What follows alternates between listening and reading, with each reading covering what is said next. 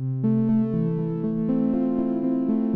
want to tell you the story of Gerald Cotten. Jerry was the CEO of the biggest Bitcoin exchange in Canada. It was called Quadriga. In the fall of 2018, Jerry and his wife went to India on their honeymoon. But a week into their trip, he suddenly came down with stomach pains, and then he died.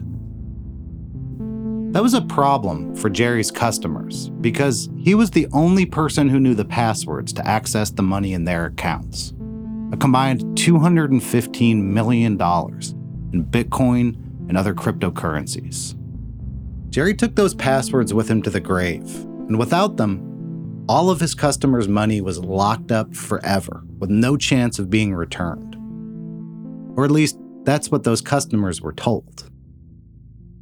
Does Jerry's story sound fishy to you? It sounded fishy to me too.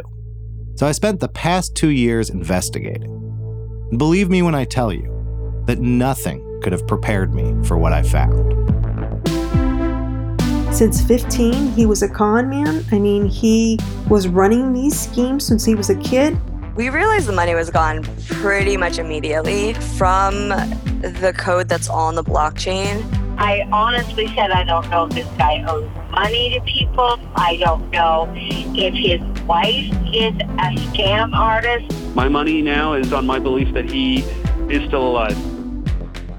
I'm Aaron Lammer. Welcome to Exit Scam, a podcast series about the allegedly deceased founder of Quadriga, Gerald Cotten, and the fortune that disappeared with him.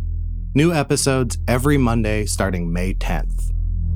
He probably has just listened to this podcast and heard my words, and that makes me feel a bit creepy and unsettled.